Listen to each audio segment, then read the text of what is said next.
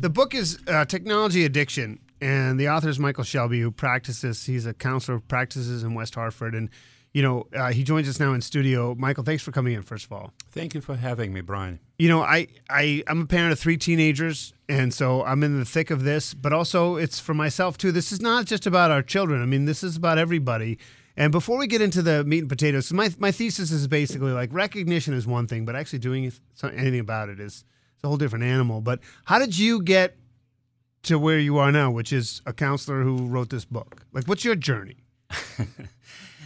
This book and my life's journey and what I do today is the intersection of only 2 things that I know in life. One is technology, and the other one is an addiction.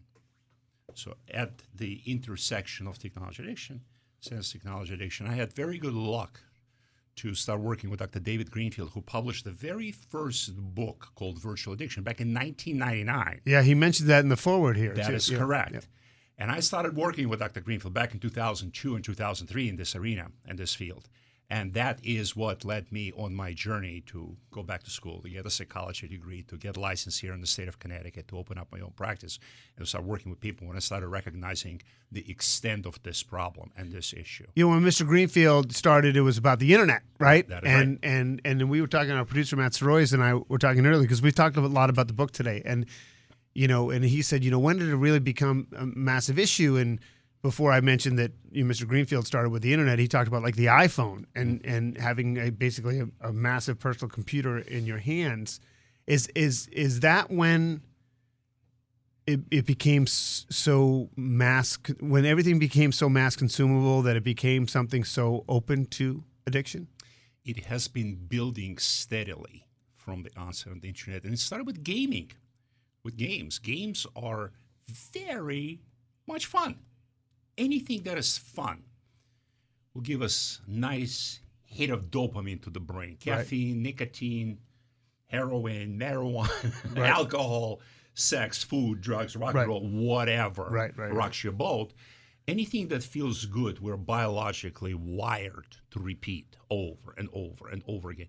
Vast majority of us, over 90% of the people, will take it, say, oh, that feels good. That felt great. I'll do it again 3 months from now. Or when I get a chance, 12 months from now. About 10% of us globally, we're wired a little bit differently. We get that hit, said, I got to do it again right now in twice the dosage. Those are the people that started with gaming. A lot of porn came online, relationships, shopping, gambling came online. You know how big sports gambling is right now. All of that, when you combine it with pervasive presence of these screens, internet is available to us 24/7. Yeah. High speed, broadband, available to you in your pocket.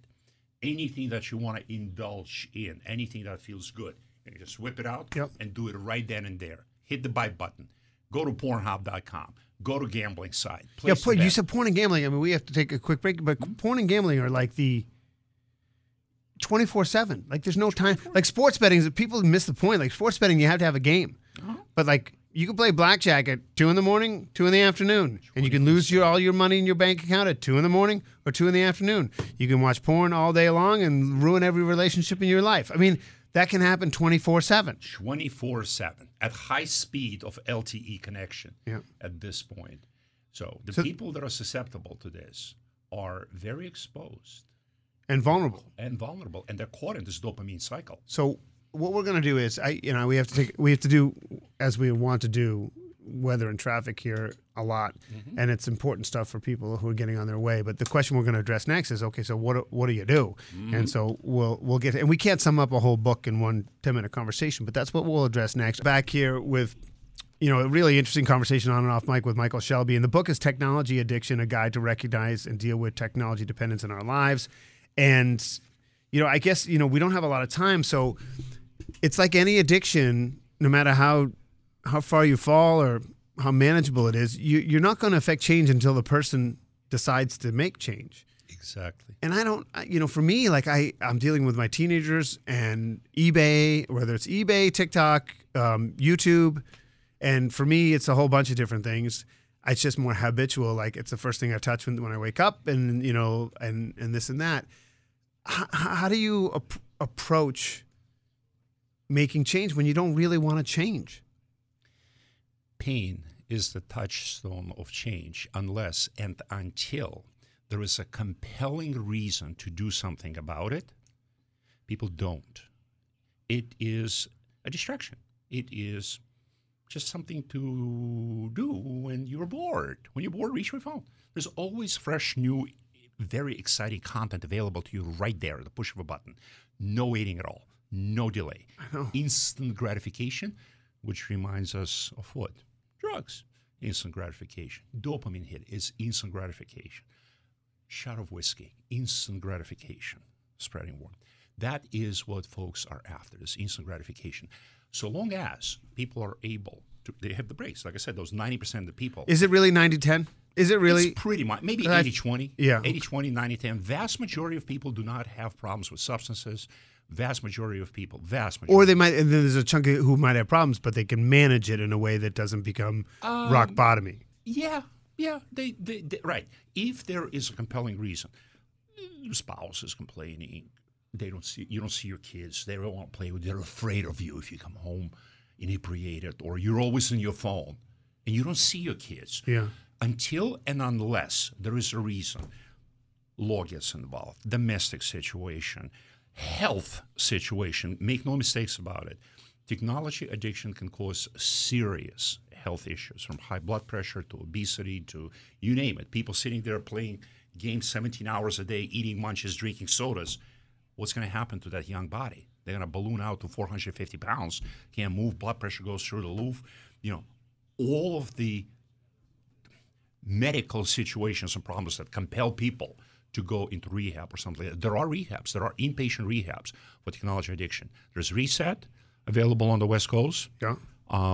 And there are global networks of inpatient and outpatient services that are available at this point to deal with this specific problem. Okay. Just like there's Hazelton and Betty Ford. So is the book available on Amazon? Absolutely. Okay, so Michael Shelby's book, Technology Addiction, a guide to recognize and deal with technology dependence in our lives. And if people want to talk to you, you practice out of West Hartford. And the thing I wanted to ask you, if it's okay to talk about what we talked off mic, is you said that the number of teenagers coming to you exploded. We talk ad nauseum on the show about how the pandemic was tough on our kids. It was tough on my kids. I saw it. Like you said, your practice exploded among kids, after the pandemic. Can you talk a little bit about that? During and after the pandemic, the social hammock, the interaction, physical, IRL interaction between young people is a biological, psychological, emotional, and physical necessity. This is how we grow. This is how we learn. By playing around, pushing, running, hitting ball with a stick, out on play yard, out on fresh air. That has been removed. When the schools got shut down, 12 months, 16 months, 18 months, and the kids were stuck behind a Chromebook, not even looking at the droning teacher they don't care about, right, while looking at the YouTube on their phone and playing, World of Warcraft right, and being bored out of their skull, not paying any attention. I had a patient, 13-year-old, who comes in and he explained it best after working with me for a while. He spread out his fingers like this. He goes, I have my thumb and my forefinger spread out. And he goes, I'm not crazy and I'm not suicidal, but I'm not happy. And so I pointed in the middle and said, so where are you? He goes, I'm numb. I am numb. And numbness feels to young people like pain. They are ripped out of their social environment and they have nothing to replace it with except constant amusement on the screens. But now we're out of it, though. We're not out of it. We're not out of it because when they went back to school, they're like, now what do we do? We want to do this, but we have to go back to school, but we have to be masked, but we have to be separated, but we can't play around. Now it's sort of kind of changing. They are confused now. A lot of anxiety, a lot of fear, a lot of depression, a lot of numbness that comes out where kids don't know where they're coming or going. They wake up, Groundhog Day. Every day is the same. They go down to the kitchen, they get a plate of food, they bring it upstairs to their own room, shut the door. They don't want to deal with mom and dad. Mom and dad have no interest in them. They want to be with their friends. Where are their friends? Online, playing games with them. That's where their friends are. Well, when I mean it's back to normal, like they're back at school, they're back at recess, most of them are unmasked, and I know the damage has been done, but so how do you get the kids back to? It seems like it's hard to get them to prefer to go outside and play as opposed to the other options. They need to have a reason to do that. It has to be more fun than the fun of the next latest and greatest. That might not be possible for a lot of people. Good point. And that's the point I'm making in my book. Internet is here to stay. This is more akin. We know about AA. We know about NA. Yeah. You can live without alcohol. You can live without drugs. What about OA, Overeaters Anonymous? You can't live without food. You can't live. Can't quit food. Yeah. You have to eat to live. Internet is like that. Email is here to stay. Internet is here to stay. Google is here to stay. Online work and online study is here to stay. How to manage it and live a life? That's the question. Let me ask you your opinion. We're talking Yes. with Michael Shelby. The book is Technology Addiction, A Guide to Recognize and Deal with Technology Dependence in Our Lives. We only have a couple minutes. And I don't know if you can answer this, but you can't ignore it. Like you just said it. You just said it's like food. You can't live without it, most likely. So for me, and my kids are teenagers now, but like, do you have an opinion on how to introduce technology into families and to kids and how to deal with it? Because I feel like strict limits don't work, and having their own phone, and we can't enforce putting the phone outside your room at the end of the day. Like, how do you think we should parent initiating technology in their lives? Brian, just like you, I'm a father as well. You got 3, I got 2. Mine are 30 and 28 this year. If you ask, they would be, you don't have to ask them, as a teenagers, they would come to you and complain loudly to you. We're living in a digital Auschwitz, according to my children. Why? Because I'm a technology person. In my house, internet shut down at 11 o'clock. They didn't like that, any. You are evil. You are cruel. You are doing this to punish us. Nobody else is doing it. For the rest of our peers, internet is open 24/7. Today, at 30 and 28, they're grateful, saying, thank God we had that. We have a life today. We're at snowmobiles. We're like dogs. We're walking. So you're saying put limits and enforce the limits? Is that what you're saying? Boundaries, structure. Kids don't like it as teens. They know everything. They are adult as Right. teenagers. But the boundaries allows them to push and learn what the boundaries are. House chores, dinners with a family without screens, cooking together, cleaning together, taking out the garbage, taking family walks, taking the dog for a walk, sports without screens, being part of a team.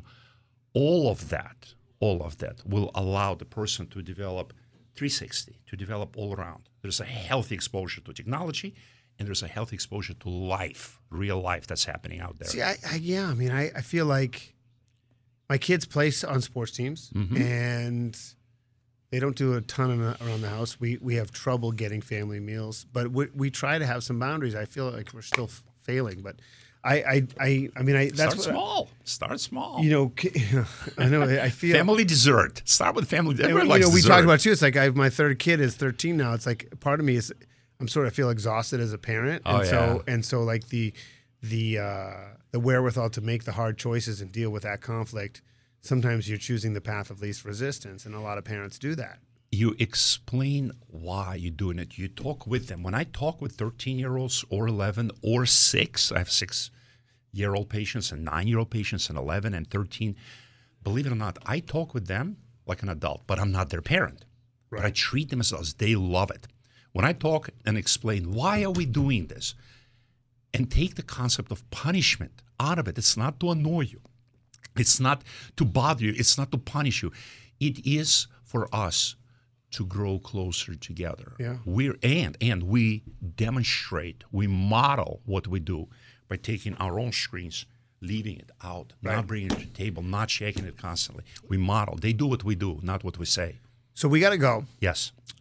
It's a great conversation. Thank you, Brian. I'd like to have you back. I'll come back. And the book is Technology Addiction, A Guide to Recognize and Deal with Technology Dependence in Our Lives. Michael Shelby, thank you so much. Thank you, Brian, for having me.